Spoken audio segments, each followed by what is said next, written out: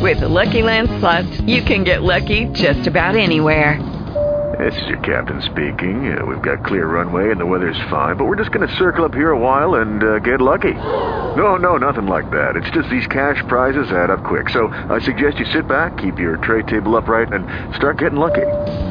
Play for free at LuckyLandSlots.com. Are you feeling lucky? No purchase necessary. Void where prohibited by law. 18 plus terms and conditions apply. See website for details.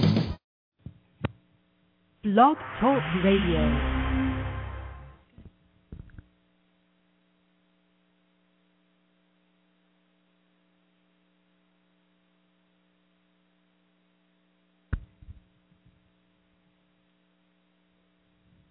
Hello and welcome to Socially Savvy, broadcasting live from Choice Galleries in Bellevue. I'm your host, LB Duchess, with guest host Fancy Frenchwood of Saki in Seattle, Tracy Klinkroth of Chick Chat Seattle, and Michael, our wine advocate. Welcome, everybody.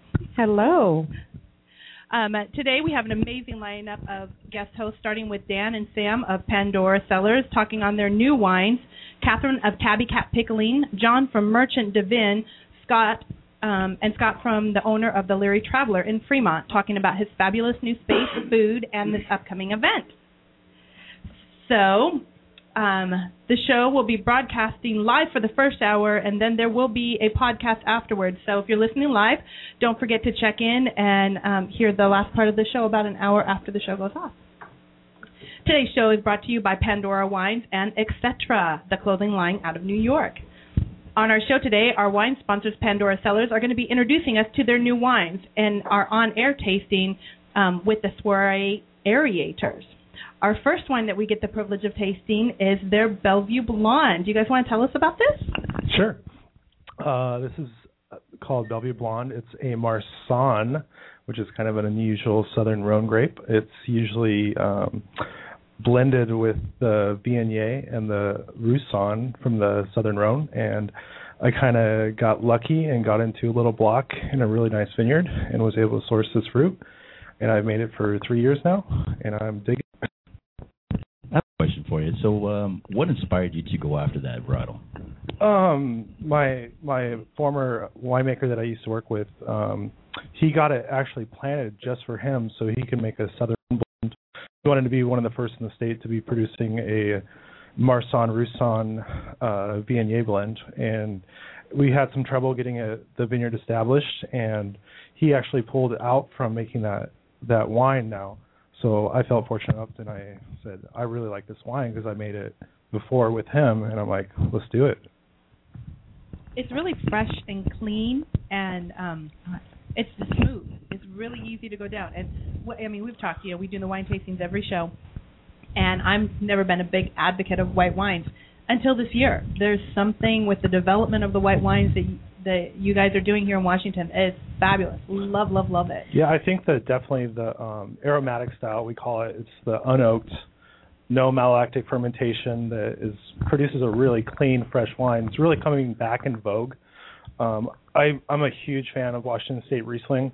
I think it's the queen of white wines, and so I like to make all my white wines in a very clean, crisp, very refreshing style.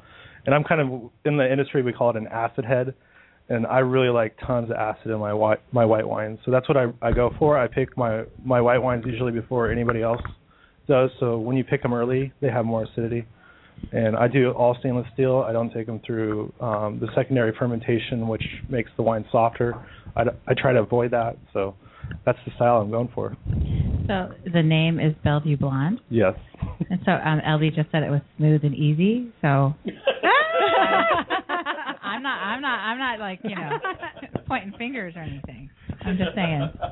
Tell us about the name. The name is, it's kind of, if you guys were to know me better, you kind of understand my personality. I'm very potty humor, and we like that. Yeah, so we are an adult show. Smooth and easy. Yeah, it's like right. And I actually came up with the name. I was at Nordstrom's Rack. I don't know if you guys ever have bought shoes there. Oh yes, you most have definitely. to take one shoe up and stand there and stand in line. And I was like 5 people deep.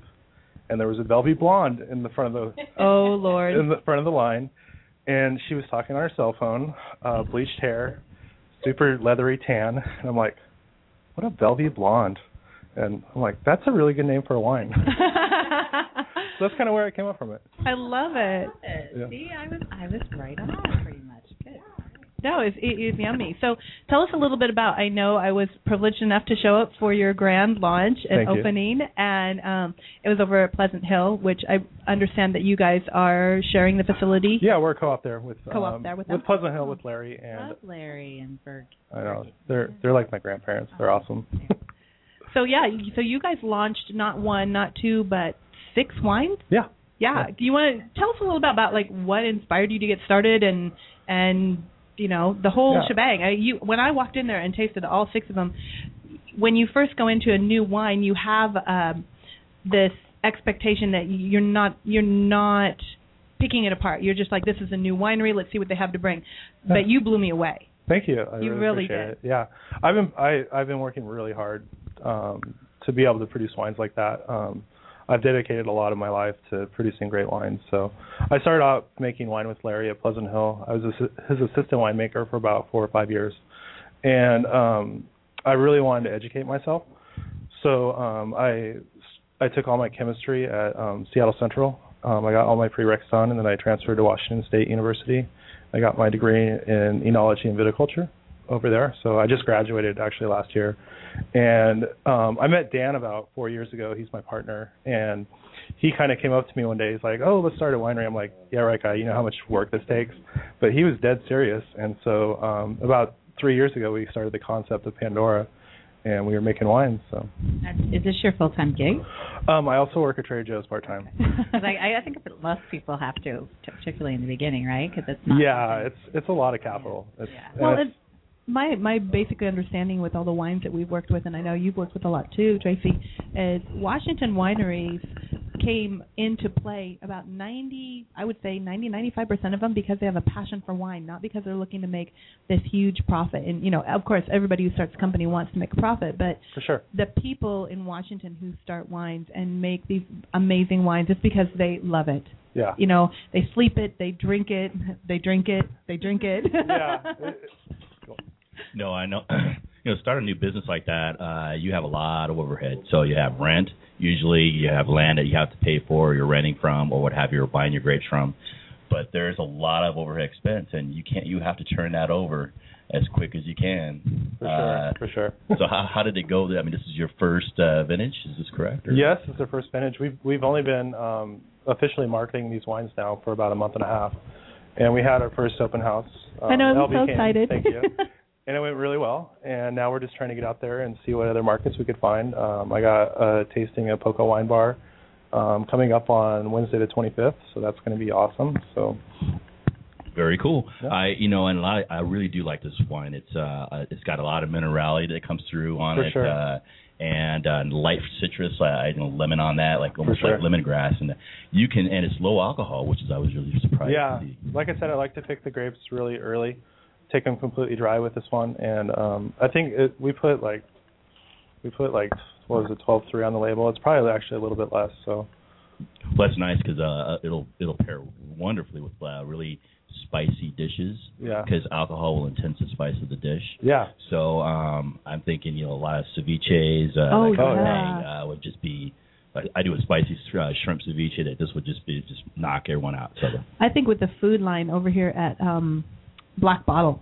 Yeah. I think your wine would fit in perfectly over there. Well, not only that, but I'm looking at who's doing the pickling. Yes, Tabby Cat Pickling, who is one of our guests here. I'm eyeing those green beans right now. Pickled green beans, I think would be just the vinegar. We get to do pickled tastings, beer tasting, or I should say malt beverage tasting. That's a hard thing to do, is to pair a wine with something with high in vinegar, and I think this wine would lend itself really quite nice to the pickled green beans, and you had to try it. How do you think? I just had the bean. Let me try the one. All right. This is the winemaker trying this. I know. I love this. I think it works. Nice. Yeah. Can you tell what are the 6 wines that you have? I have it's called Whip and Feather Dry Riesling. It's my other way. I have the Bellevue Blonde. I make 100. My favorite wine. We have 2 kind of our higher end wines. Is my 100% Cabernet Sauvignon. Okay. And then I have a Connors blend, which is a very unusual Bordeaux blend. It's really high percentages of Malbec and Petit Verdot. It's 40% Malbec, 40% Petit Verdot, and 20% Cab. And that is more of the softy, smooth wine because of the Malbec. Then I have a Syrah. I have a Cool Climate Syrah. Once again, very low alcohol Syrah. It's only sitting at about 13.5% alcohol.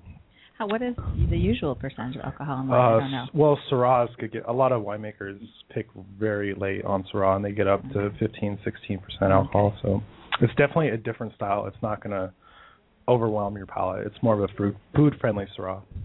And how else are you planning to market your wine? Right now we're doing things like this. We're going out to the Poco Wine Bar.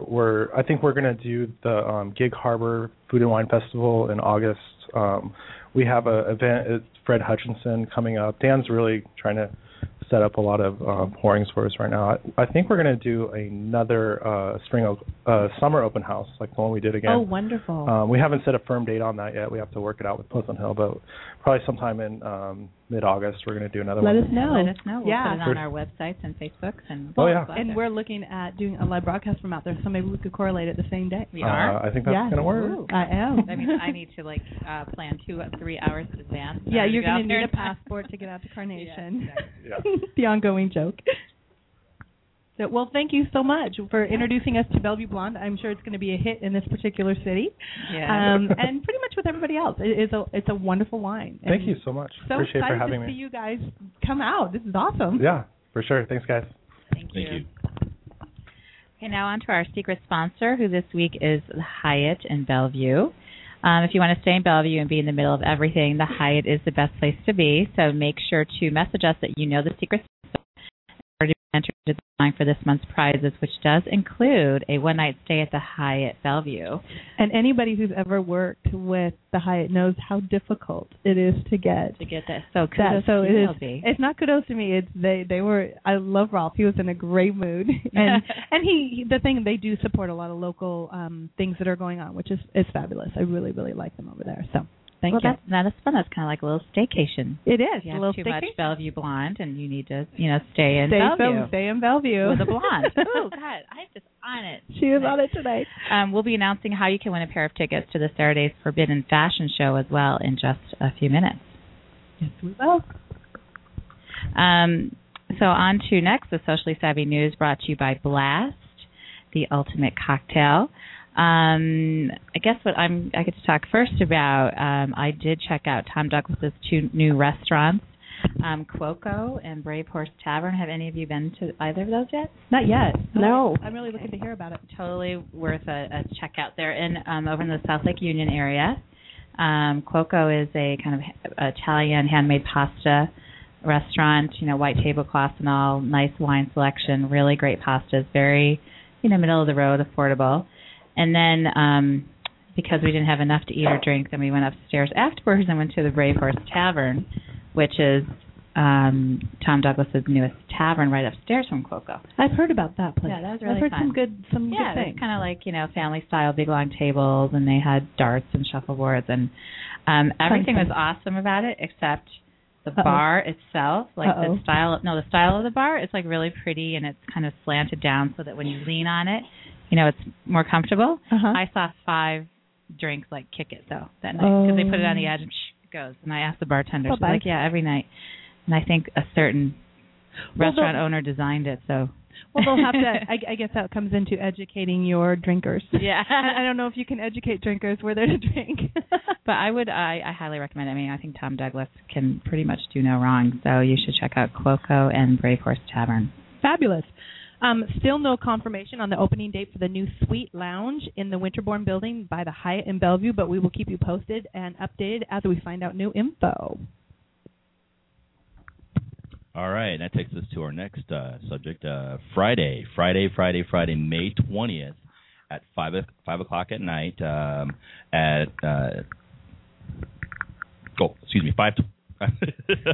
Okay, in the meantime, wow. Make it down to Choice Gallery tonight, right now, 823 Bellevue Way Northeast.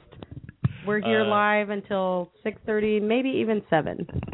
Okay, so let's definitely try that again. So Friday, May 20th at 5 o'clock through May 22nd at 8 p.m. It's going to be a grand opening of the U.S. Art Alliance Seattle studio and showroom. It's located 419 South Occidental Avenue, Seattle, Washington. If you love art, love talking about art, or just wanted to learn the collecting aspect of art, the Art Alliance will be your guide. They're your therapy on how to collect, what to look for, your taste, so you're just not randomly just picking something out and then taking it home and why did I buy this? So a lot of education that goes on in that. Highly recommend it. Cafe, help me out with this. Oh, yeah, that one was a tricky one. Casiora? No, it looks like Caesar, but Caesarza. Caesarza, yeah. Okay. Caesarza. Plans to also open based of Michael's Ashton. been drinking too Wow. much today, so you have to disregard what he's saying. I'm right just now. going to let this one go. Okay, yes. Why don't you go with that, LG? Actually, I think we'll just move on. So, okay, we're going to go ahead and give you the heads up. So if you are listening and waiting to find out about how to win tickets to the Forbidden Fashion Show, this is what you need to know. To be entered into the drawing for the pair of tickets for the Forbidden Fashion Show, and if you've never been, it is a fashion show on lingerie and underwear. And there are men involved if you're a lady, so some ba-ba-boom fun stuff. Men involved in terms of men and models? women. Men models. Okay. Yes, Good. and you can go and look at the Forbidden Fashion Show from last year and see what was walking down the runway and what it looked like. All you need to do is message me, LB Duchess, the word Austin Martin. Austin Martin is the after party that is going to be happening, and you will be able to win two tickets to the 7:30 showing. We will have one more drawing this week for 2 more tickets, but to get your first shot at those tickets, anybody who's here today, we're going to go ahead and get your name on a card and put you in as an entry right off the bat automatically. But if you're listening to the show, if you get it in before 9 p.m. on Tuesday night, you will be entered in the drawing for this one. So you had some really great goodies, LB. I'm trying. Woo-hoo. I love I can watch lingerie models and stay hot at lingerie models. Yeah. Do you get to take the car out for a spin? I think I can take your picture. Oh, I get to be the photographer for the Austin Martin party, so I will be taking your picture in the Austin Martin. Sweet. Okay, so next we're going to be interviewing with 3 of our special guests today. We are very fortunate to have Catherine of Tabby Cat Pickling, John from Merchant Divin, and Scott, the owner of the Leary Traveler in Fremont, to come in. And they're going to be talking about their different businesses, as well as they've come together and they're doing an event on Saturday that is featured as a socially savvy event this week. So, Catherine, it is awesome to meet you. I know we've talked over email and stuff, and I'm really excited to hear about this pickling. This is cool. We got to try one of them. It was yummy. Yeah, well, and unfortunately, I don't have everything here at this time. Some ginger garlic carrots and cauliflower I would have loved to have brought you today, but we do have some pickled jalapenos and 3 of our relishes, which is one's a farm fresh zucchini relish, a savory roasted tomato relish that features capers, fresh basil, shallots. It's amazing. And then some sweet onion red pepper relish. And they're all really versatile. They're super fun. And I was here for many years, so we have known each other for a long time. And, of course, my background being in Belgian beers, which John from Merchant Divin represents some of the best in the world.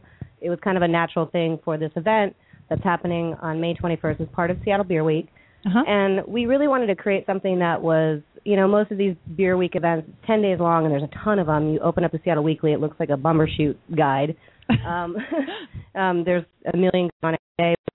A lot of we want to, I was lucky enough to travel to Belgium and really get an amazing education in beer. And there's so many amazing beers out there, and I think a lot of women tend to be a little bit shy about embracing the world of beer. So we wanted to give them something that was exclusively for them. It's a ladies' night. Scott at the Traveler has Chef Ian, absolutely amazing with food. This is a place that you can go to in Fremont. It's a classy, nice place, but you can go in your flannels and your cowboy boots, or you can go have a really nice date. It's one of those places where it doesn't matter fashion-wise what you wear. You're welcome anytime, and the food is going to be out of this world. And so he's done some amazing things with the pickled goods, with the beers. Belgians typically cook and pair with beers. So we've got 10 of them that we're going to be showcasing that night. Oh, wow. And the ladies can mingle for $25. They're going to try 10 different beers. And that's a fun date. Yeah, and tons of amazing food. So, and it's a benefit for Washington Women in Need. So, tell us about. Go ahead. Tell us about Washington Women in Need. Washington Women in Need is a wonderful nonprofit that provides funding for whether it's health care or educational needs for women, housing, just basically anything that women with children and even destitute women might need at that particular time in their lives. So we wanted to, make sure that if we're going to focus on women for this event, that we really do something that, to give back to our community. So. Well, I have to say, I'm not a drinker at all. I was 12 years old. So this, dead serious. My dad handed. She meant 18. No, well, I was raised in a Greek family, so okay. They would sample you and say, "Here, try this." I'm like, no. Yeah. So I'm excited to I'm going out on a limb, and I'm really excited to try these beers that you guys have brought for us because, like I said, I haven't tried. And she was talking about, focusing on beers that women could enjoy, and I like the idea of the event because somebody like me who has just gone, no. Well, probably your experience was more like Schlitz or Ham or something like that. Maybe. I don't really know. Well, and I'm not well-versed in Greek. I think what needs to be focused on here is what Merchant du Vin can offer. Their book is incredible as far as what they have to offer, the style of beer that they have. And John's working title for the longest time was Classic Beers for Classy Ladies, and we decided on that exactly because the beer styles that Merchant du Vin can offer are classic old world style brewing styles. And it's not just the ciders or not just the fruity framboise type beers. We have some pale ales and some excellent offerings from Sam Smith that really I think can help some of those who don't typically go for beer look into some of what they might be missing.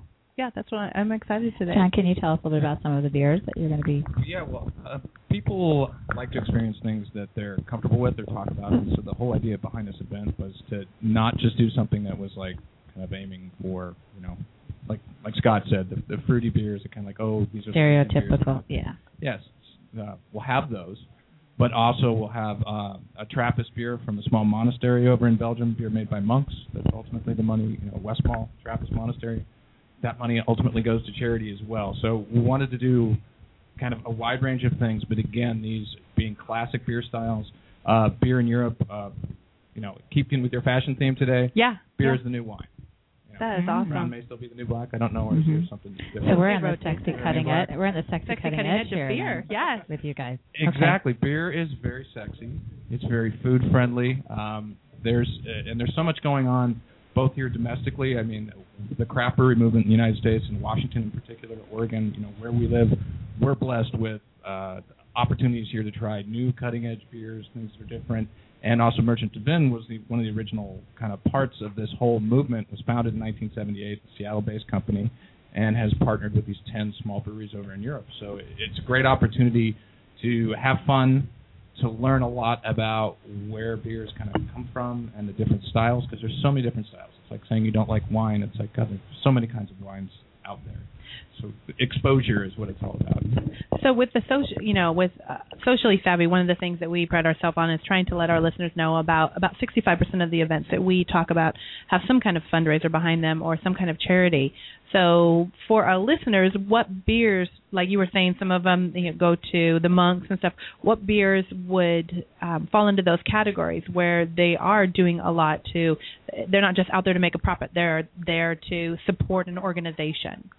Well, the number one with that is there's a family of monastery beers from Belgium. They're called Trappists. They're Trappist monasteries, and there are only 7 of these breweries. And Belgium is to beer what France is to wine. And even in Belgium, these 7 breweries are really considered the holy grail, of beer. Wow. The breweries are based in the monasteries themselves. They have 3 big rules. The brewery has to be in the monastery's walls. The monks make all the decisions. They control the business completely. And any monies they make above and beyond what they need to supply the brewery and all that go to charity. What you're finding a lot more here domestically, we don't represent any American breweries, but breweries like the Cat used to work for, New Belgium, Sierra Nevada, some of the big breweries, a lot of the smaller breweries buying green energy, being more self-sufficient, recycling. I mean, a lot of brewers, most of the grain, once it's used making beer here, it winds up feeding local animals. And a lot of what he was referencing with the 7 different Trappist breweries, those traditions and those brewing styles land right on your front porch. We don't typically get to appreciate exactly what that is, and the brewing culture certainly can, but for those who aren't introduced to it through that door, can come down on Saturday and taste it. And with Tabby Cat and what we're doing with that, we've paid a lot of attention to what we're doing as far as the brewing style is and what Tabby Cat has produced as far as the pickling goes, to really create a great pairing. And with the charity aspect as well, it's going to be a fun event. That is awesome. Well, while we talk to you about the Leary Traveler, I believe that you have a beer tasting for us that we're going to do live. Yes. So why don't we have you go pour that for us, and we'll talk to you about your location. And I just want to mention this is brought to you by Sweet Talk Wipes. Just like our hands, our cell phones need to be regularly cleaned and detoxified. Order yours today at sweettalkwipes.com. And we are speaking with Scott, the owner of the Leary Traveler in Fremont. Tell us about this place. It sounds awesome. The Leary Traveler is spelt, if you have not seen our label or anything else, improperly from the correct spelling of Leary on Leary Way, Northwest Leary Way between Ballard and Fremont. We like to refer to ourselves as Freelard as opposed to Fremont or Ballard, but we don't care either you refer to. Okay, I like that. I graduated from Ballard, so I like the recognition. There you go. So you don't have to get angry at Fremont. We say Freelard. We are pretty much equidistant between Freelard and Ballard, right there near 8th and Leary. We opened about 3 years ago. We'll make 3 years in August. We are a small local pub. What I think appeals most to Merchant du Vin and Tabby Cat is that we really have a small, local, sexy, cool, fun place for everybody to come hang out at. We don't do just the sports bar. We don't do just the food. We don't do just the cocktails. We don't do just the beer or just the wine. We do all sorts of stuff. And I think that our ability to kind of branch out and to do all those things well is what makes us the best. But we will take anyone who will have us, and we look forward to the 21st when the ladies come down for classic beers for classy ladies. What's your menu? We call it upscale European-inspired pub food, and we stand by it more than anything. We really have an excellent chef in Ian Welsh, and we've had other people who have contributed to it, but we pull off, I think, some of the better pub food day-to-day that you'll ever have. And we do have the TVs on for the sports fans. I'm a hometown sports fan. I grew up in Honolulu, and we didn't have a hometown sports team at all. So coming here, I like to have the game on, but I like to be in a place where I can eat good food and drink good beer and have good cocktails and have excellent wine like Pandora as well. It's something that is important to me, and in the opening of that establishment and the concept, that's what I was going for.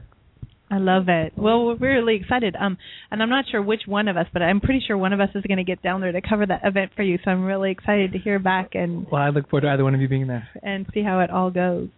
Okay, this is really interesting. I know. I have smelled it. Beer is being poured out of something similar to a wine bottle. So okay, you've got me at the bottle. Oh, we'll have you even worse with the beer. And then I smelled it. And again, coming from a girl who's not a wine drinker or beer drinker because at 12 she went.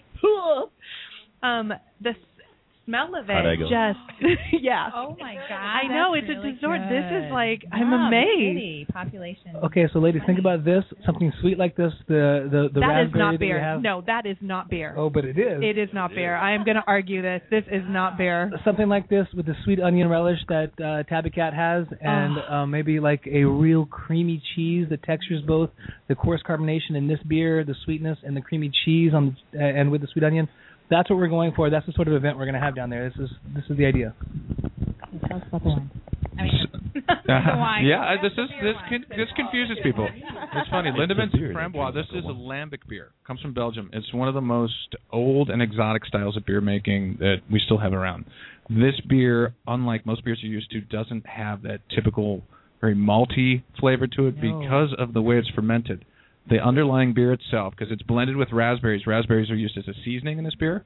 It's not fermented from the raspberries, so unlike wine, which is fermented from grapes, cider, which is which is fermented from apple juice. This is actually a beer that's then been seasoned with raspberries as opposed to hops or potatoes or squash or sorghum. Over the 8 millennia that humankind has been brewing, pretty much anything that you could make alcohol out of has been used. So this comes from Belgium. There are only a handful of these breweries left. It's just outside of Brussels in the Seine River Valley. And the big thing that's important about these beers is they are spontaneously or wild fermented.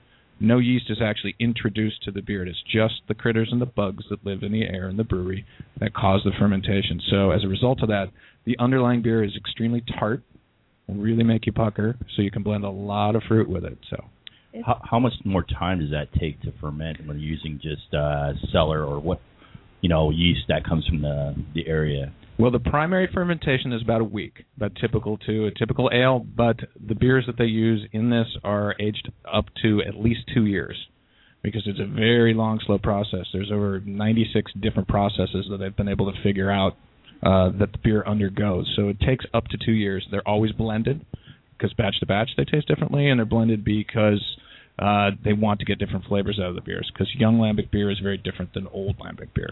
That's really interesting, because you're talking about wild yeast. I'm assuming you can get it on grapes from the vineyard. But where does this yeast come from? Does it come from the strawberries, the fruit that you put into the beer, or does it come from the hops that comes into the beer? The yeast actually comes from, especially with the Lindemans family. This is the 200th year they've been brewing in the same room. It's just endemic. We're breathing yeast right now. There's yeast in the air here, and it's these particular strains that live in the valley. And proprietal as well, right? The different monasteries have their different yeast they use specifically for their beers, and none other can use that, correct? Right, for those breweries. But as far as the lambics are concerned, the lambics, it's a wild process. It literally is the room in which the beer, it lives, It's the Lady Gaga of beer. I gotta say, you would be... There's some funky going on there, too. I'm just saying. I mean, you would be really super cool if you bring this to a party. I mean, I'm not even kidding. Oh, yeah. I've never had anything like it. Seriously. And is it, so the name... It's Lindemans Framboise. Which means raspberry. Yeah, which means raspberry. Okay. And this is the most popular lambic beer here in the United States. Okay, I'm telling you right now, I want a bottle of that. And I have to say, like beer. for people, I am absolutely dumbstruck because I actually, Fancy will attest to this too. I had tried sake the first time and did it the whole warm way. And one thing that I really want to get across to our listeners is we've had the privilege of trying great wines, now great beers, malt beverages, and ciders. And I think we're really in an era of exploration and of uniqueness, and that your beer doesn't have to be a typical beer. Your wine doesn't have to be what you thought it was. None of the alcohol out there that you grew up as a kid thinking that there was a stigma or it tasted a certain way, and that was the only way it tasted. I really feel like now that's all gone out the window. Oh yeah, well it's good to know this is something traditional. We, through billions of dollars of marketing since the Second World War, have been taught in the United States that beer is one thing. It's a yellow, fizzy, flavorless beverage.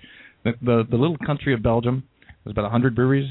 Any given time, there's about 400 different kinds of beer being brewed just in that country. LB, I'm so happy to hear you say what you just said about being reintroduced to this sort of thing. And it's not like it's been thrown out the window. This has been around for so long, it's incredible. It's just coming back. The window that we should be appreciating beer through is just coming back. And what literally this event is going to be about is the lineup we have is creating a ladder so that this sort of thing will help you rethink beer. And then the next cider that you have will help you rethink beer. And the other options of classic brewing styles that we have will help you rethink beer. And the pairings are going to be phenomenal as well. I'm really excited because, like I said, I think that we are in an evolution in what we would consider our alcoholic beverages, and our classifications and how we think of them are being completely reintroduced. And I'm very excited I got to experience. Thank you so much. You're welcome. Thanks for having me. We just say, again, 25 max. That's it. For what, 10? $25. You get 10. What's that? 10 you can sample 10 different amazing beers. We'll be doing it in a what we've called a tasting station fashion, but we'll have a few breads and spreads with Tabby Cat's pickling fare, as well as something coming out of the Leary Traveler Kitchen, as well as the beers offered by Merchant Devine in a couple of different stations, and you can revisit and change it up as you'd like, repair as you'd like throughout the entire room, and it'll be a great time. Oh, and don't forget the raffle as well. We'll have charitable events, of course. Well, I believe that we featured the event on our Facebook. If I haven't, make sure that I have the link so that our listeners can click on it.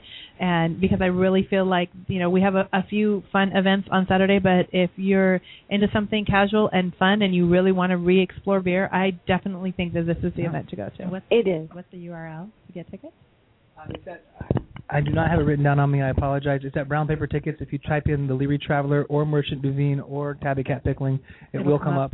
BrownPaperTickets.com. We'll put it on the Chick Wonderful. Chat wall as well. So it's a perfect kickoff if you want to try Seattle Beer Week and you're not sure where to start and what to look for, because you're going to get exposed to a lot of things. Set the bar high. Wear your little classic black dress, because if we're going to tie it back to fashion, like a good little black dress, classic beers never go out of fashion. Like you said, you got your houses of Chanel and Givenchy and all those things, and you always know what comes out of those houses fashion-wise. It's the same with these monasteries. You can always taste, a Westmalle or a Orval or something like that. An authentic Belgian beer when you taste it.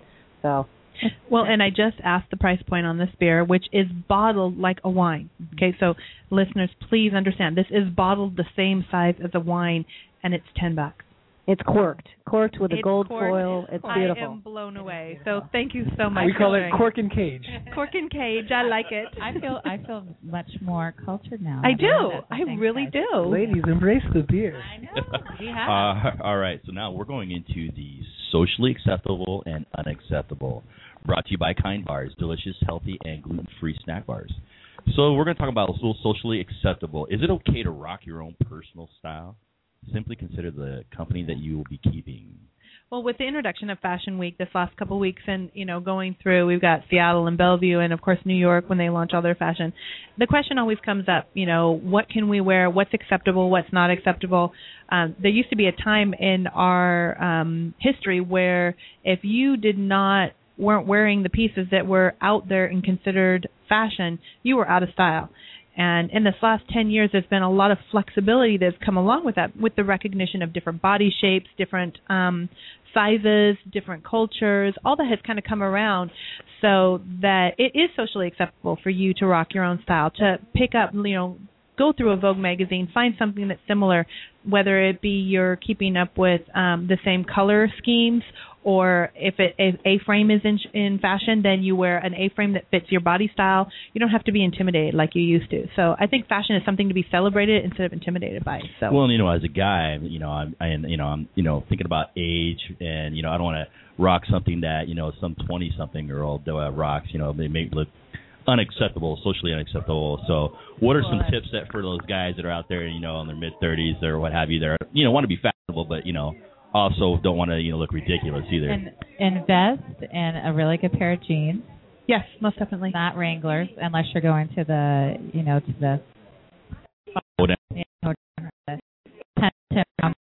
and shoes. We always used to look at guys' shoes. I think that's a good indication of your style. I'm just kind of doing a personal inventory here. Well, it's funny because I look at the three of us, and you have your catch style. Mine are my go-go boots, and Tracy. I don't know. You know what?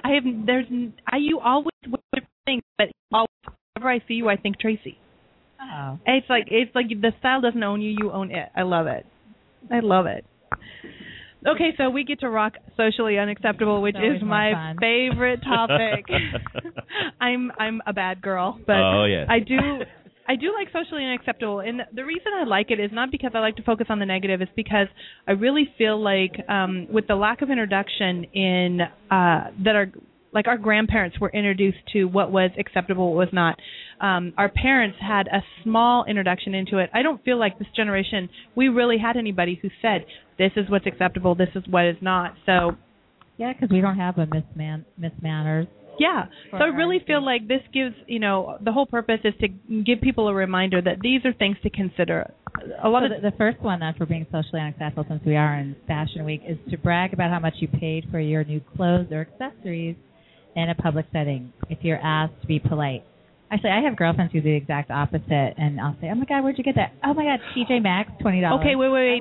Now, you make a really good point. This is where our culture needs to flip it around. Like what we've always said with the business cards, it should be asked for, not offered. Same thing. If somebody comes up to you and says, "Oh my God, where did you get that? How much did you pay for it?" If they ask, be polite. If you paid a lot of money for it, then maybe you can say, "You know, it was really lucky. It was a birthday present. It was a gift." There's an eloquent way of saying, and if they push, then you can go ahead and say the price. But do it in an eloquent way. Do it in a respectful way so that you're not intimidating. If you're wearing something and you're sporting somebody and goes, "Oh my God, I love those heels," and you go, "Oh yeah, I just paid $450 for these Jimmy Choos. Aren't they fabulous?" That's tacky. And the only thing that you're going to get from that is, number one, you threw $450 at a pair of shoes. In the back of some people's mind, they're going to question, okay, you could have fed a homeless country on that.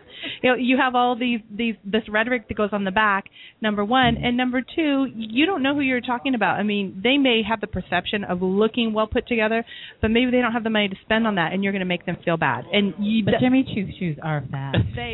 We love Jimmy Choo. You don't have to say how much you bought them. Exactly. You can be courteous about it. Well, and for me, it's more of a verbiage thing. If I pay a lot of something for an item of clothing or shoes, and someone says, "Oh, those are great. How much you pay for them?"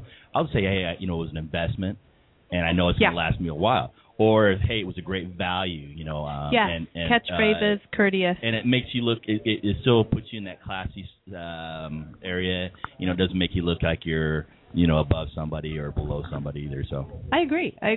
There's a classy way of doing anything. So the next socially unacceptable behavior is to point. So, LB, why'd you put this in there?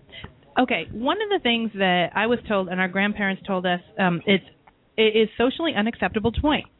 When you're talking to somebody, typically what happens when people are talking about somebody or being rude, it is a natural thing to point and look. I've trained my boys since they were little. Little kids, they are socially unacceptable. It's our job to raise them to be aware. Basically what socially acceptable or socially unacceptable comes down to is being aware. So when you're pointing at somebody, you're bringing undue attention, and pointing the finger at somebody has a negative connotation. Now here's the joke. Well, sometimes I do want to point the finger. Well, that's a different finger. That's a completely different finger. But here's the joke that always comes back with this, is when you're pointing a finger at somebody else, you have three fingers pointing back at you. Be aware of what you say and who you say it funny. to. You've got all these little... I'm snarky when it comes to being rude. That's like Schoolhouse Rock stuff right there. Yes, it is. Or Brady Bunch. The last one is to not be aware... It's a note. Yes. Not being aware of your body odor. When out in public. Who doesn't? It's true. I think that should be obvious, but... I was at an event where some very well-to-do people were there, and it wasn't just slight. It was overwhelming. And, I know that our lives take us in certain places, but if you're going to go to an event where there's 30, 40, or 50 people... If you just came out the club and you just came off a run or something, rethink, because they did. I have no idea. Or were they dressed in? They were dressed. They were dressed in regular clothes. It was just overwhelming. And when you're coming to an event and people were drinking wine, they were there to visit. They were trying to eat food. It's one of those things you would think it would be common sense, but we wanted to remind people: be aware of your body aroma. Sorry, I have to chime in. For the first time tonight. I used to work with a guy, and he asked me one time, "Do I make body odor?" And he did. And so, how do you tactfully say yes, and it's offensive? But he told me that his grandmother... Oh, gosh, she's laughing. He told me his grandmother told him that you shouldn't wear deodorant because it clogs your pores. There are deodorants that don't do that. And wait a minute. We were in a manufacturing environment building airplanes. And I'm thinking, absolutely clog your pores if they smell like that. Be totally savvy, clog your pores with deodorant. Well, especially if you know you're about to engage in some sort of physical activity, for sure. Well, and like we've talked about before, we all have our constitutional rights. Don't violate somebody else's. Very simple. Okay, so we are going to be punching through the Duchess Report. We are going to go into what happened last week, brought to you by Pop Chips. Never fried, never baked, think popped. I was in Seattle this last week for Fashion Week. I have the privilege of covering Tuesday's event with Meet the Press, and I met the designers. I know Fancy popped in with me before she jumped off into another event. We popped in the Copper Cart in Seattle, and I was surprised. It got a cute little layout, and we were fortunate enough to meet some press out of Japan, Nico Nico. I was interviewed by them, and I don't know if it's ever going to show up, but I will be very interested to see how that turns out. It's funny to be on one end of the interviewing instead of the interviewer. But then Thursday, I moved on and got to cover the men's fashion show by Seattle Week, which was hosted by two of our favorites from 92.5, Brooke and Jubal. They were the MCs for the event, and I got a chance to speak with them. They were troopers in their own Working Women's Wednesday the day before at the fabulous new Milagros Cantina in Kirkland. And if you haven't checked that place out yet, it is fabulous. Oh, my gosh. I need to go there. Yes, we're going to be chatting with them. Wednesday is Working Women's Wednesday. They will be there again. If the weather is cold like it was, they were troopers. They stayed out there with their listeners, and they gave away prizes. But this week they assured us that if it is yucky weather, they will be in the bar. So definitely show up and enjoy that. All right. Well, I want to also touch on the Balvenie Roadshow. So this was a Scotch tasting event. I'm not a Scotch drinker. I'm a total vodka drinker. And this guy totally educated me on why it is that you could be, if you're a Scotch drinker, you wouldn't be a vodka drinker. And if you're a vodka drinker, you would never be a Scotch drinker. And so what I figured out is that vodka is distilled evidently 1 million times or something like that. And Scotch is distilled like 1 or 2 times. So 1 or 2 times. And it's aged like 50 years or something. I don't know. It's like palate shock. It's not good for me, so I'll stick to my vodka. And that might be socially Are you talking about the whiskey? Unsavvy? I don't know. The whiskey tasting yeah, we went to? The Balvenie at the WAC. It's like this really, upscale event. Yeah. Right? Well, and I did do the tasting. Yeah, and I had never tried whiskey before, and I have to give them the credit. I walked up and I said, I have never, ever tried whiskey before. My husband loves whiskey. How do I go about tasting this? And he asked me what kinds of wines I drank and went from there. And then he started me off at one, and I just about died. And then he gave me another one, and then he watered it down a little bit. And so there is a trick to being introduced to whiskey. There's an art. There is an art. Like he told me to chew it. I'm like, I don't chew my liquor typically. That was odd. Down it like in shot form. But I was really impressed with the education that came behind it. No, the education was amazing. It was amazing. It was a very similar well to done like event. This company I know called Sake in Seattle, where if you've had jet fuel you know before, what I mean? If you've never had sake, I know there's this company that will tell you all about tasting sake. I know. We're really looking forward to having an event with such a shameless sake in plug. Seattle. Yeah. So anyway, okay. So moving on. So I did this other event on Saturday, the Rosaline Hampton grand opening of her salon. Now this is Beverly Hills meets Bellevue. Amazing. So this artist that's opening her salon was a stylist on. What is that? That one reality show, Tyra Banks is the. What is that? I don't remember. Yes. America's Next Top Model. Yeah. So you go, girl. Yeah. Mm-hmm. That's why she's Chick Chat. So yes. So America's Next Top Model, celebrity stylist, and the great thing about Rosaline is that she addresses your image from a makeup perspective, your hairstyle, and your image, and that's what they offer. So she's an awesome, awesome gal. Right here, she has a very supportive husband. That's what I was most impressed by. She has a great relationship with her husband. They opened a great salon a couple blocks from here, actually. Where is it? I'm so excited. Sorry. I had to ask you a question. You're not. Well, it's but here. Anyway, just really sexy, cool inside. Here it is. Okay, it's very sexy, cool. So she had a red carpet event Saturday night. Lots of people were there. Hold on, I'll give you the address. The Rosaline Hampton, in case I don't give you the address in time. It's considered the new glam rock salon, also featuring the full line of Davine's hair products. And so she's got makeup artists, hairstylists. This one gal that studied in Beverly Hills under one of the top people that do it for extensions, hair extensions. Oh, okay. So yeah, you got to go to Rose. Very good. Gotta check She's it the out. mom. Well, what we'll do is we'll link it on the face on Socially Savvy. So if you're listening and you're Here it curious, is, 188 106th Avenue Northeast, Suite 400, here in Bellevue. Fabulous. Nice. Now we're going to our second wine tasting with Pandora. Our Pandora people here are just pouring their little hearts out. So we're going with the second wine we're tasting. It's a red wine, and we're going to have them talk a little bit about the red wine and what we're drinking tonight. We are drinking the Pandora Red. This is my biggest kind of over-the-top red wine, and this is a blend of 50% Merlot, 40% Cabernet, and 10% Syrah.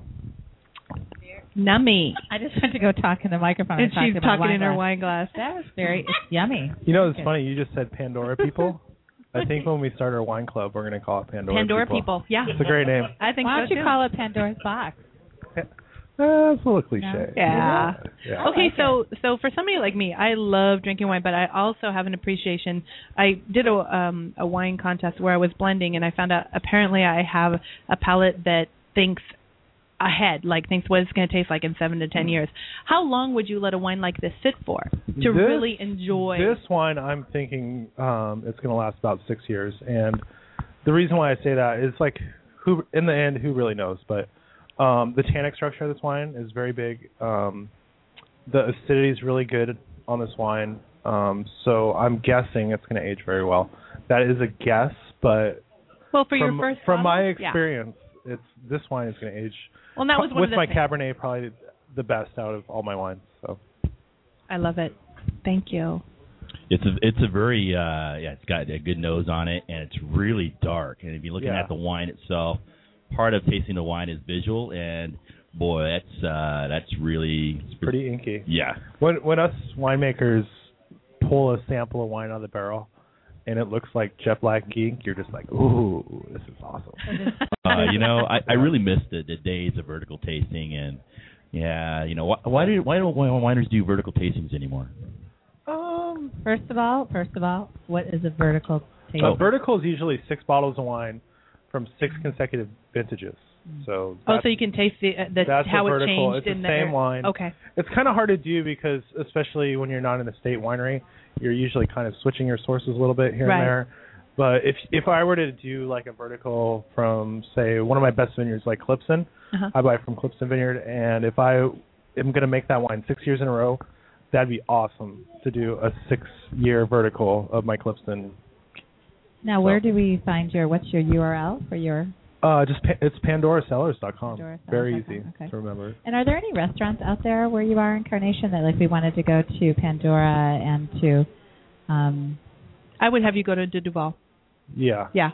Duval's got the restaurants. The Roadhouse is pretty good. The Roadhouse up in Falls City. Yeah, it's very good. It's very good. So you've got Falls City and you've got Duval, and they're both about 7 to 10 minutes from the winery. From the winery, yeah, most definitely. All right. And I've been to the website, and it looks like you got some really cool events coming up too. So yeah, we're very excited. We're going to be there to cover you. I know. I'm excited too. Thank you so much for being a part of what we're doing, nice. and we're very excited to be a part of your beginnings. Yeah, thank you. Appreciate it so much. Okay, so coming up this week is brought to you by Go Girl Energy Drinks, the perfect energy drink for those of us on the go with all the good stuff and none of the bad. Thursday, May 19th from 6 to 9 p.m. at Poco Wine Room, 1408 East Pine Street, Seattle. Join them for a superb collection of wines from the Burnett family cellars, soon to be one of our live interviews on the show. Winemaker Ron Bunnell, I hope I'm not killing his name, makes gorgeous, small, handmade lots of wine from Ronin varieties such as Syrah, Grenache, and others. After a successful career at Chateau Saint Michelle and Kendall Jackson, Ron began his own family winery. So come out, check it out, and see what they have to offer. And coming up on Saturday, May 21st, is the 4th annual Forbidden Fashion Show. It's featuring the hottest international and national men's and women's swimwear, lingerie, and men's underwear. And they obviously have a big James Bond theme because their tickets are $55 for the Golden Eye and $75 for the Diamonds Are Forever. And ever. They are. Sorry, We are giving 2 tickets away for that. So if you missed earlier on the show, go back and listen to find out how you can win 2 tickets to this Forbidden Fashion Show. And there's 2 fashion show times. The early show is at 7:30, and then the late, which I think that'll be the funner, naughtier version, is at 9:30. And it is at the Seattle Art Museum, First Ave in Seattle. And let's see, includes access to the after party at the Four Seasons Hotel. That's going to be fun. Art lounge and complimentary James Bond martini. I like mine shaken, not stirred, right? I like it. And then there's a $135 Aston Martin Circle, which includes access to the Aston Martin Circle reception and the after party at the Four Seasons Hotel Art Lounge, the fashion show premium seating, Forbidden swag bag. I can only imagine what's in that. I know. I'm looking forward to checking that out. And so on and so forth. And complimentary glass of Hot oil champagne and hors d'oeuvres. So definitely have to go do it. Just saying. Okay, so where are we? And I'm going to brag for myself. I get to actually shoot the Aston Martin party this year. So I'm very excited to be there. You'll get pictures as to what it looks like. So next year, if you cannot get a VIP ticket this year, you're definitely going to want to do it next year.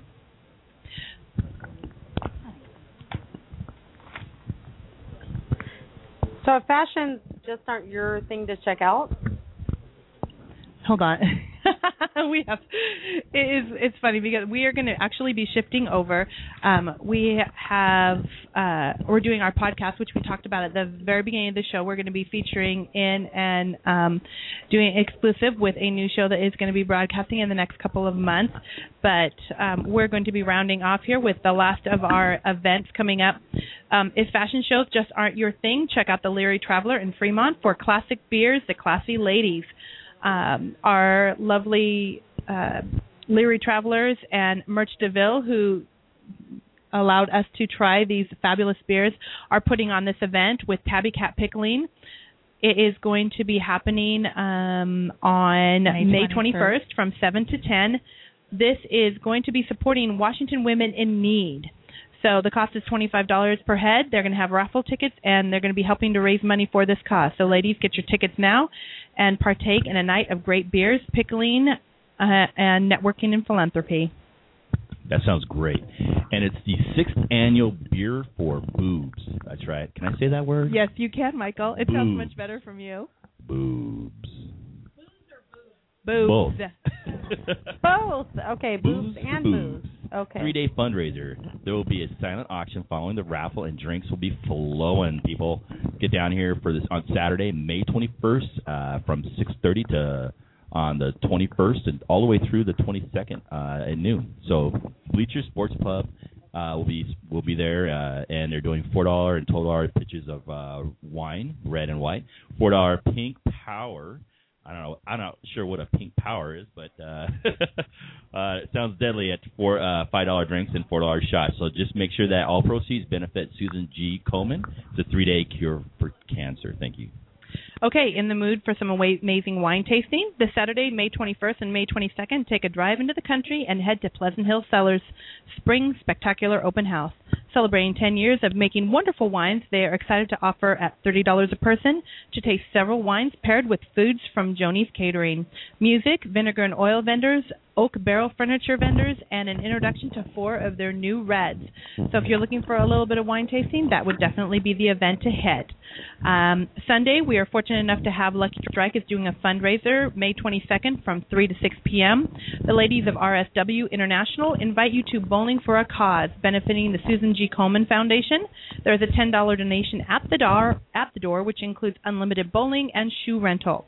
Lucky Strike was kind enough to give us the Luck Suite, which means we have 4 bowling lanes to ourselves for everyone, and anyone is encouraged to come and play.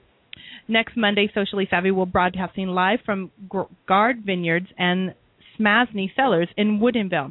We will be tasting 6 wines on air, and we will have an extended show talking on how to be socially savvy, hosting at home, and more wine etiquette with wine tasting. Votrevu Skincare will be updating us on what to do with the summer coming on, and Hotcakes with Autumn Martin will be introducing us to her very yummy hotcakes. And Bling is My Biz will be blinging us out for the evening. So We are going to say goodbye to you and thank you for being a part of Socially Savvy. We will be doing our podcast after the fact, so please stick around, click in after the live broadcast so that you can hear. We're going to be doing fashion coverage and introducing you to Sexy in Seattle.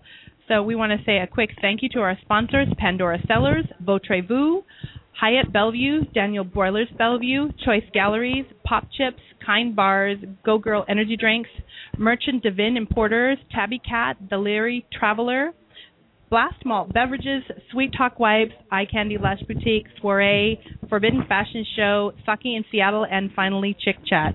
Thanks for being a part of what we're doing tonight, and give us about 2 minutes and check into the podcast so you can hear all about the fashion updates, what's going on, and be aware of what to jump into.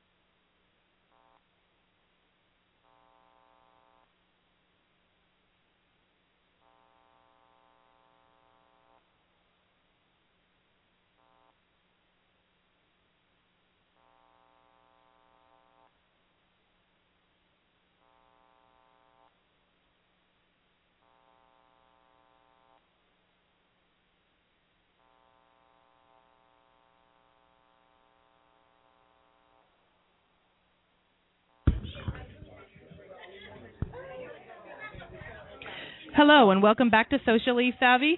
We are actually doing an after-hours podcast so that we can be introducing you to the new Sexy in Seattle that will be hitting the waves in the next couple of months. I want to introduce you to our own Fancy Frenchwood and her partner Mimi, who are going to be doing Sexy in Seattle. So if you could tell us a little bit about what that is. I mean, it seems like it would be self-explanatory, but really, what is Sexy in Seattle? But maybe not. So Sexy in Seattle. So it's all about what is sexy and how do you define. One of the things that Mimi and I talked about early on when we decided to do this broadcast was let us define the X factor in sexy. So let's talk about that. So what do you think?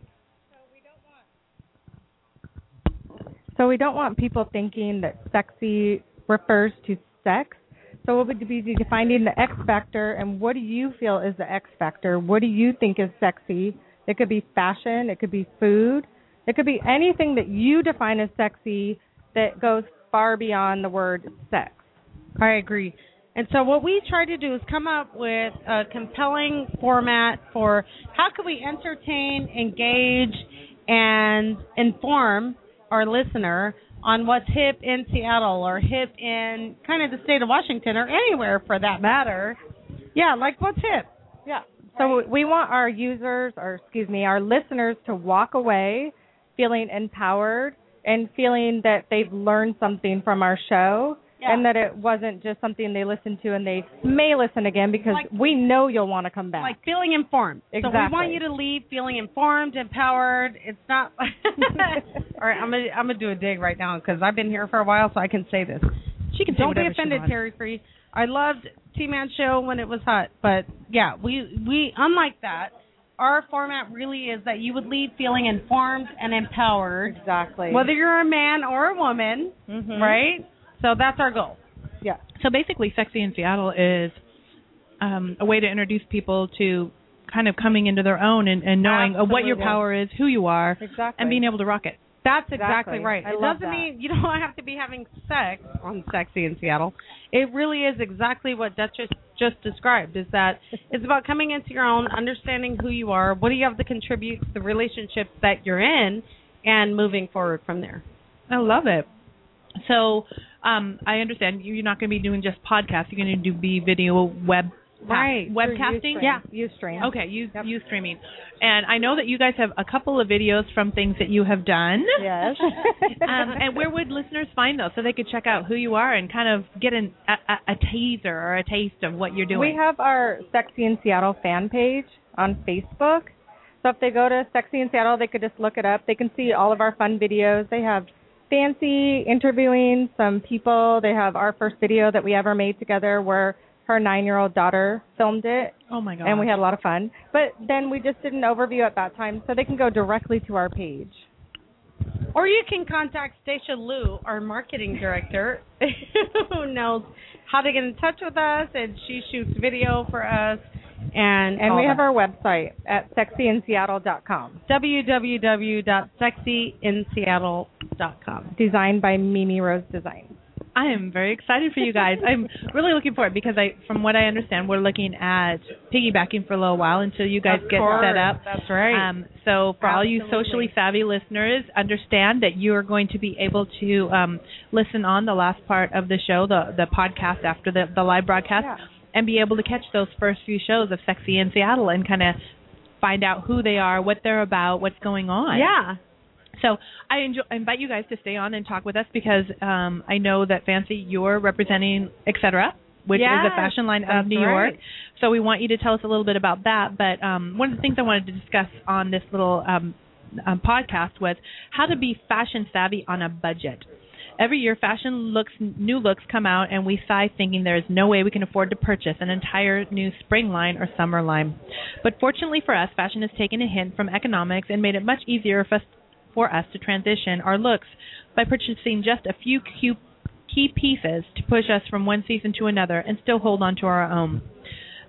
You want to tell us a little bit about what makes Etc. so unique? Because I really feel that is a line where that's kind of what they do. It's to give you a couple of pieces to transition with. So Etc. is a New York-based clothing line that's sold by appointment only in trunk shows. Not appointment only if you're in my network because we do parties, right? So we're going to do some wine tasting. We're going to do a party. You're going to come try the clothes on.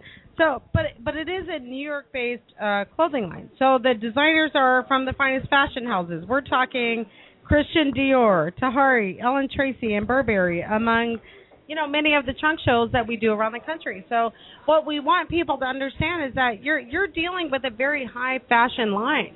And that's the only reason I said I would put my brand attached to it, because I don't have to do that. But here in Seattle, I think we're a little bit behind the times, and we could use some of the New York fashion line, right? Well, and I think the reason that Seattle has a tendency to be a little bit behind the times is our weather can be a bit dreary. So, like me, when I showed up, I had black on black on black. Right. And my lovely stylists here, there is 3 of them that have influence with the Etc. line. And you threw me in this adorable little purple jacket, which I have to say, it looks fantastic on you. It just brightens you up immediately. And see, that's a timeless piece right there. Timeless piece. And that's one of the things that I really wanted to educate our listeners about and talk about was this is where you don't have to feel like you have to go out and buy an entire line. Find 1 or 2 pieces. Get to know the wardrobe that you have. Exactly. And So, for instance, I have a Latino background with some European heritage and Cherokee Indian mixed in there. So what that means is I do not have really long legs. I'm a little bit shorter in the body. I'm 5 3/4, wishing I was 5'6". And so I've learned that in my body type, I can't wear short. I either have to wear an uber short jacket or a really long jacket. So when you're looking to accessorize, there's the word I'm looking for, pieces in and bring them in, know kind of what your body type is. And if you're not sure how to dress for yourself, there are amazing stylists in Bellevue and Seattle all over the place. Male stylists, female stylists. You can spend a little bit amount of money and sit down with them, show them your wardrobe. They will walk you through and say, ditch it, and then they'll give you a couple of examples of things you can get. And with a line like Etc., there are so many varying pieces that I would consider like fillers that you can incorporate in, and maybe you buy 1 or 2 pieces, but that's going to give you 4 or 5 different outfits. Exactly, and maybe not fillers; they're staples. That's the word I was looking for. Yeah. They're staples in your wardrobe that you can match other things up with. So, yeah. So let's talk to Jan about Votre-Vu. So the next thing that we wanted to talk about is, in fashion, everybody thinks automatically of clothing, but fashion is as much about the entire package as it is just about the clothing. So featuring skincare as one of the first things you think about when being fashion savvy means that you want to put your best foot forward. And it doesn't matter the makeup you put on. If the skin is not in good condition, then whatever you put on it is going to reflect that. So tell us a little bit about Votre-Vu and what it's about. Thank you so much, LB. Votre-Vu is a French skincare line that was launched about 2.5 years ago, and it's actually made in a laboratory just outside of Paris, France, about 30 minutes. And the laboratory happens to be about 85 years old, and the family-owned business is amazing. They have literally been the market for European spas and dermatologist office for the best skincare products available over there. And what happened is we found that laboratory and brought that to the United States, and we wanted to bring it to the public in a price point that they could afford. And so it's a high-end, very exclusive skincare line that's affordable and accessible to anyone. Well, and one of the things that I noticed about it was it's approachable. And I come from a cosmetic background. I worked at Nordstrom's for several years, and I had the privilege of working on most of the major brands and being educated by them. One of the things that I liked about your line, at least, and the people who were represented it was very approachable. And when a lot of people come in and they're looking for skincare, it's very intimidating. It's like, what do I do? I'm looking at spending $100 to $300. How do I know what it is that I'm getting is going to do the right job? Right. So your people educate them on what it is that they need, right? Absolutely. Our skincare consultants are trained and constantly educated on what skin is about and what people need today, in today's day and age. And so that education is really beneficial in helping someone and making them feel that they are comfortable in that situation, because I totally agree. Walking up to a counter and talking to some stranger about skincare can be incredibly intimidating.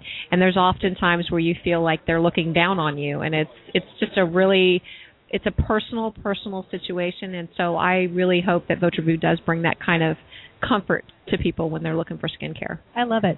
So if you're looking for more of a personal aspect because you would come to them, how would they find you? How do they go about touching base with you? Well, I'm local, and I was the first brand ambassador located in the Washington State area. And they can easily go online and find me at Premium French Skincare. I have a blog, and they can also just email me directly and let me know that they're interested in possibly trying samples, and that would be at Jan, D as in David Phillips, at live.com. And they can contact me anytime, and I would be happy to help them. Awesome. Thank you so much for being a part of our Fashion Thank you for Week. having me, LB. And just, again, reiterating that, fashion is not just about the clothes. It's about the overall look. It's about your skin. It's about your clothing. It's about the whole thing. Absolutely. It starts from the foundation, just like a house.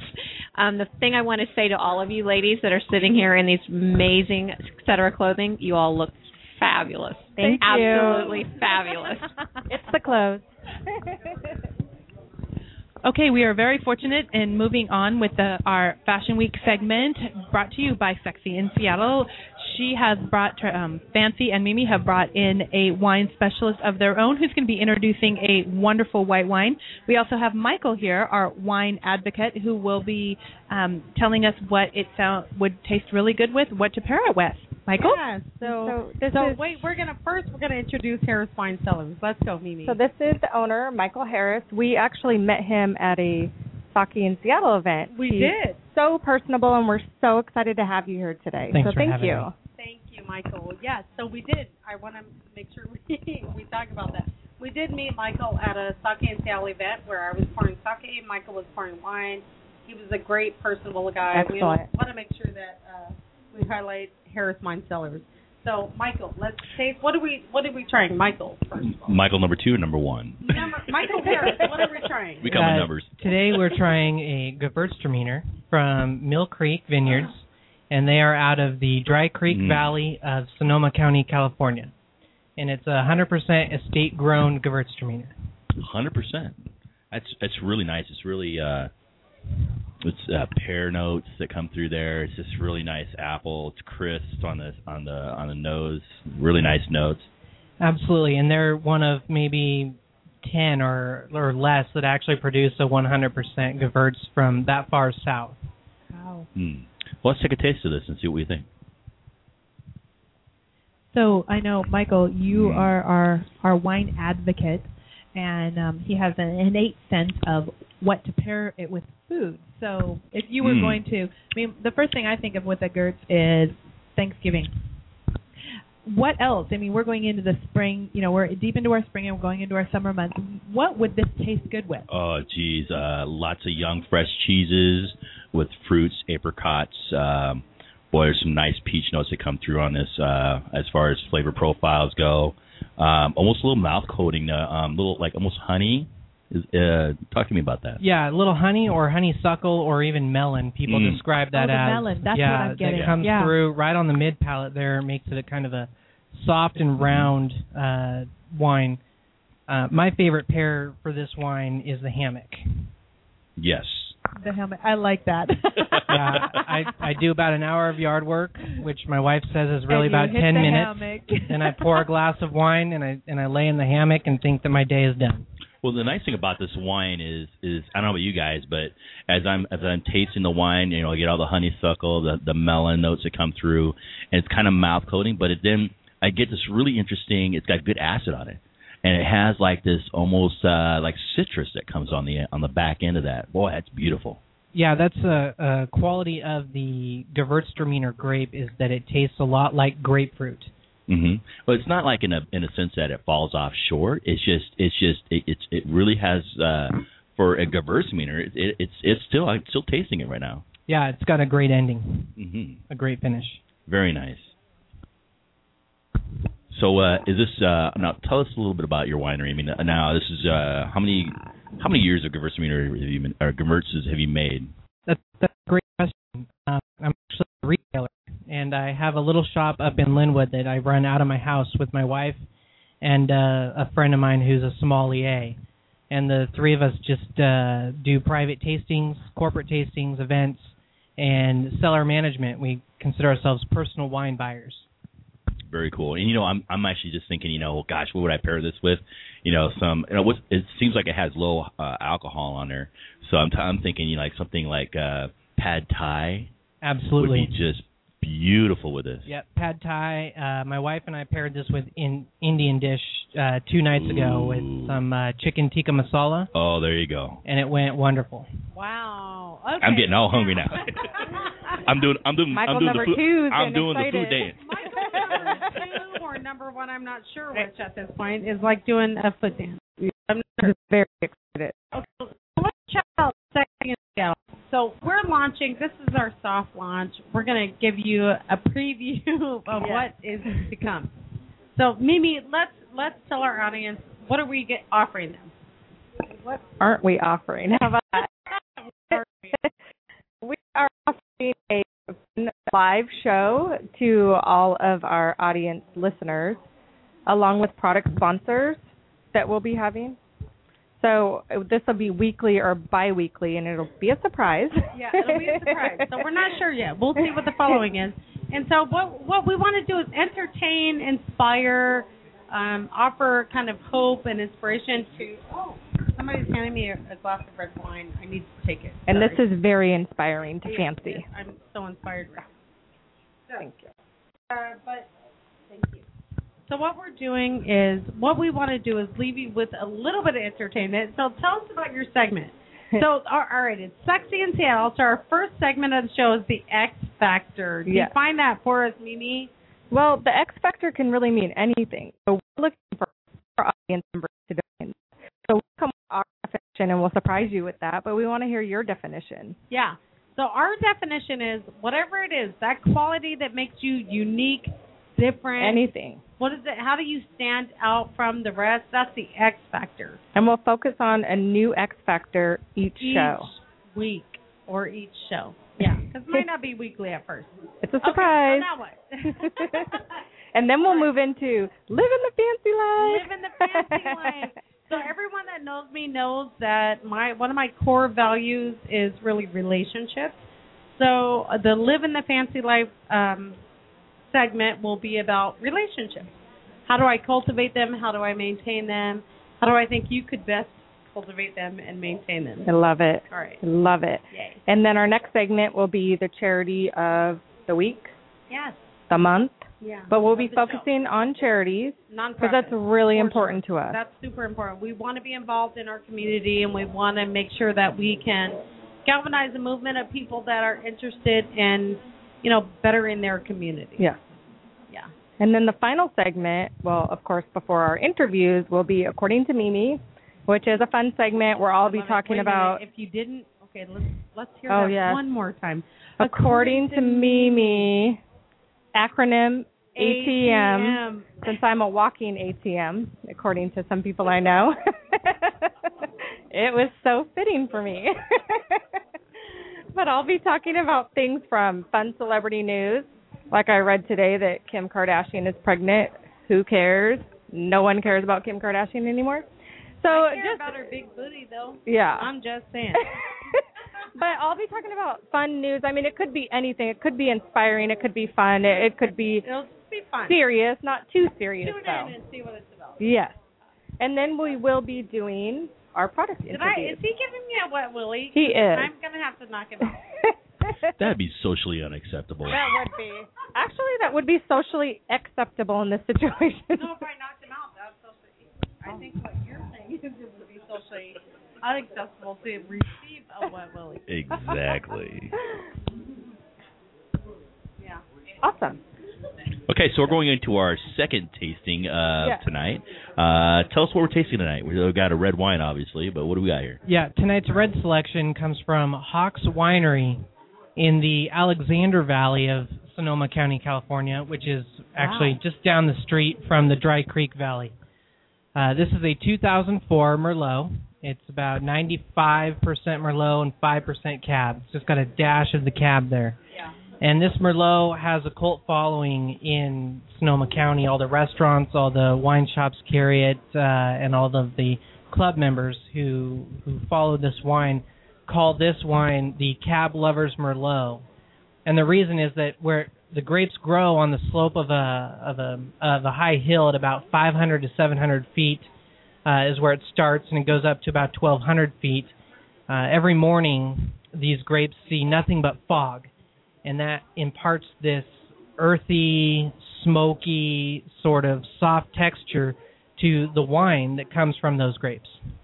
Yeah, when I first got the wine, I definitely smelled like dirt, almost musty cellar, almost barnyardish at first. But now as it opens up, I'm getting a lot of other profiles coming through on my nose and that. It's beautiful.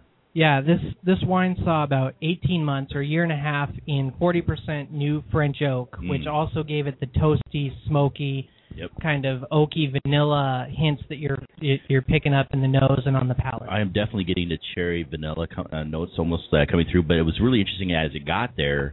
I got the dirt, the musty cellar, then it was like almost like the leather chair. Like it reminded me of my grandfather's leather chair, and almost like tobacco leaf. And now it's like the vanilla and the cherries that are coming through on that. It's just really nice. Yeah, this wine does a really good job of opening up in the glass, and for this in particular, I typically decant for about 30 minutes to 3 hours before dinner time, before serving. Mimi, what do you think? I typically don't drink red wine, but this is really good. Now, and it is smoky. That's yes, the first flavor I got. Absolutely. Now this would be a good time. Like if you just open this up, you need to pour it right away. An aerator would be really good for it, or maybe just decant it if you have the time. Maybe an hour before, maybe half hour. I'd say probably about 30 minutes. Yeah, 30 minutes is probably the minimum you'd want to decant. Yeah, it's as it's opening up here, I'm getting a lot of different flavors coming through as oxygen hits this wine. It's just beautiful. Getting really more of the fruit that comes through on it. It's very dark. It's just yum. Yeah, they released this wine in 2006, just about 18 months, obviously, after they picked the fruit and fermented and bottled. About 18 months later, released it almost a year after that. So it was late 2006, early 2007. I sat on the wine for almost 4 years in my own cellar at Harris Wine Cellars because I thought that the wine was still too young for most palates. And I just opened up another case. I've done about a bottle every 6 months to a year to figure out when was the right time, and I think the wine is just starting to come into its peak. Yeah, definitely. I think you're right. Definitely minimum 30 minutes, if not an hour to an hour and a half, or an aerator. I was going to say the soiree aerator would be perfect, really help perfect with this. this. Yeah, Absolutely. And I'm sorry, I did not get it over to you to be able to do this. But it's got really nice, the tannins are really, rich and deep, and but it has good acid. It's got good balance, so it's not just all grippy and nothing to come to the party with. Absolutely. And it's a very food-friendly wine.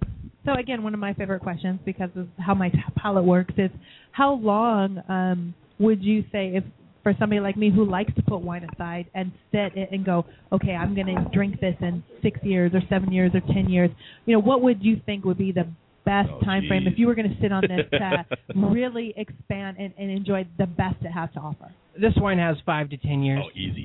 I Awesome. say 5, but minimum 5. Yeah, minimum of 5 to 10. Even if you waited to open it another 15, you wouldn't be disappointed. Well, LB has a really good. She brought up a really good point. When if you're thinking about racking wines, and you're thinking about you're trying a red wine, you want something that's going to have good tannin, a lot of acid that's going to develop over the years. And if you don't have anything that has good acid on it, there's shorter the life it's going to be on your shelf. So, and then then there's a whole lot of other things you got to consider. The spot you're putting that in. Is it getting sunlight? Is it a continuous Treat it like a temperature? mushroom. Put it in your cellar. A dry, dark place. Not too dry. Not too. Well, no, not dry. When I mean dry, I mean don't put it in your bathroom. Bathroom might be okay, other than that'd be socially steam. unacceptable. Yes, that would be totally social. Yeah, and make sure for any wine you keep over 6 months, you store on the side. Love it. One of the things I do want to point out for our listeners is I did not realize until I went to an actual and was part of a tasting. It was a blending party, and everybody always says you have one of two tongues. The first tongue is you drink wine how it tastes at the moment.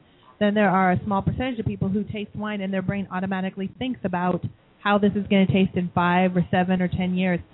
I found out by accident that I was one of those people because I was sitting there drinking the wine and they're like, okay, you need to think about how this is going to taste in 6 months. I'm like, but no, in 7 years, the Malbec is going to come through, and I didn't even have an education.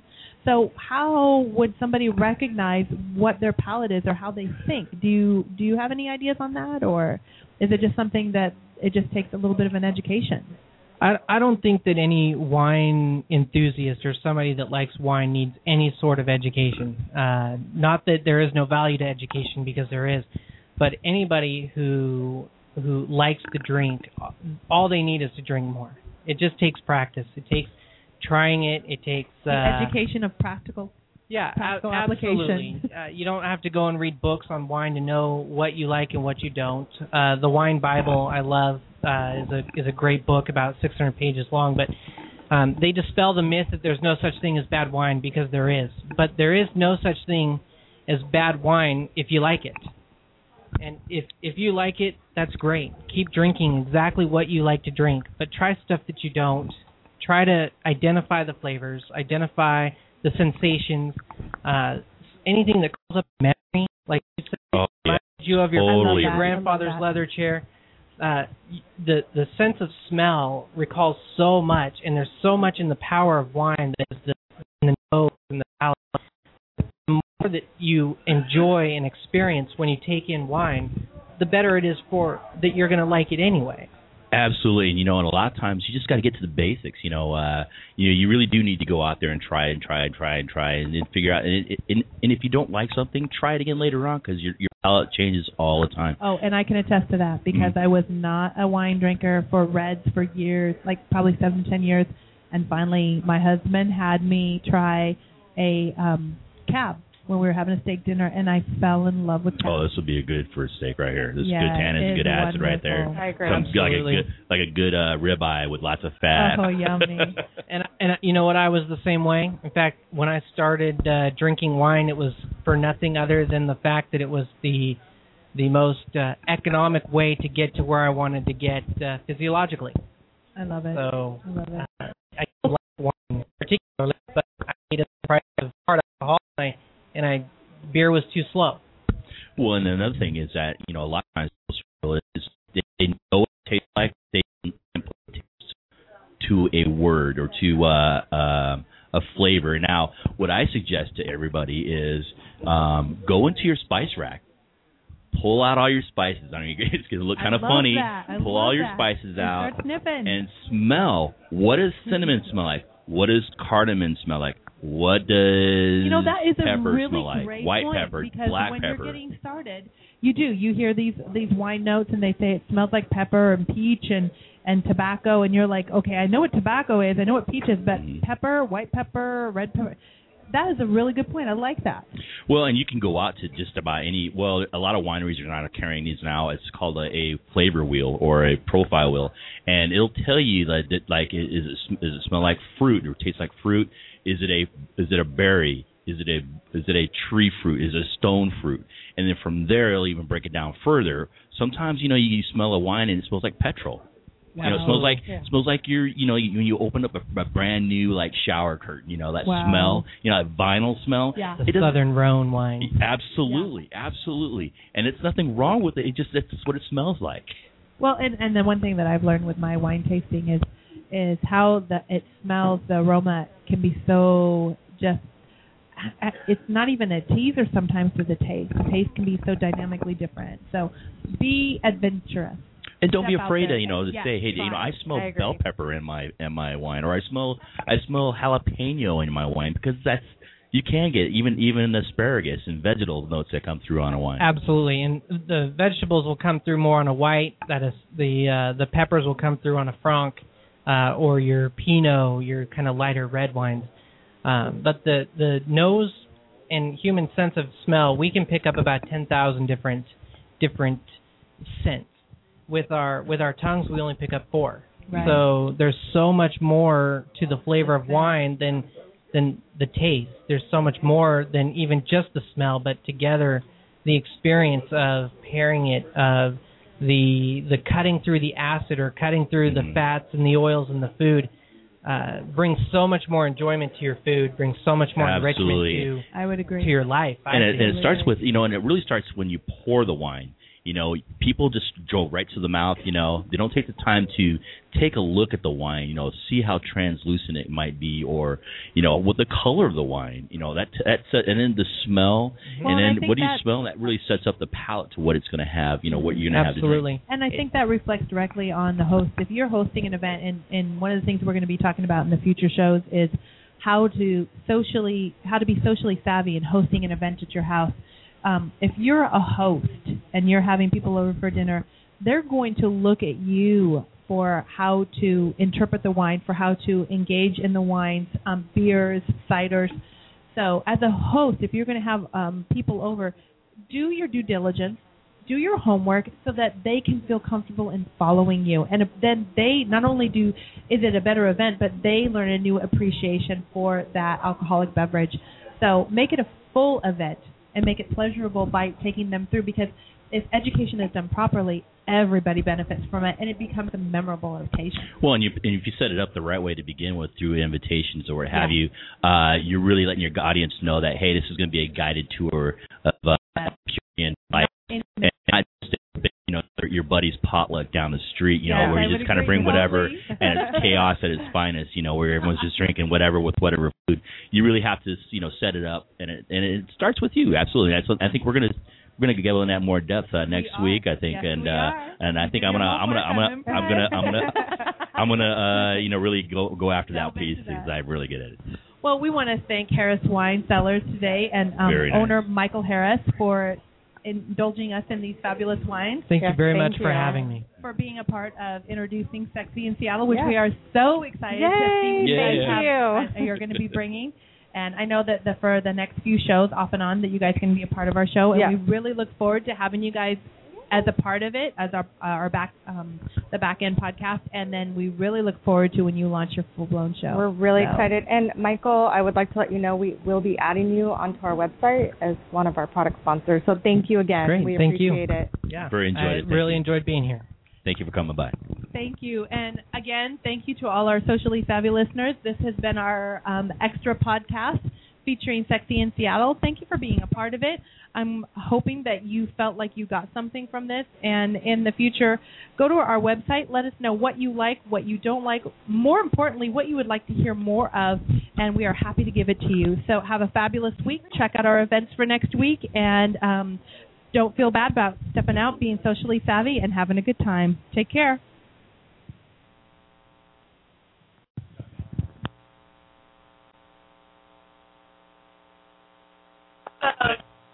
With the Lucky Land Slots, you can get lucky just about anywhere.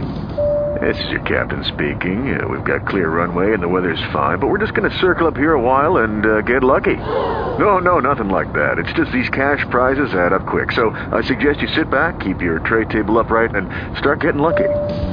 Play for free at LuckyLandSlots.com. Are you feeling lucky? No purchase necessary. Void where prohibited by law. 18+ terms and conditions apply. See website for details.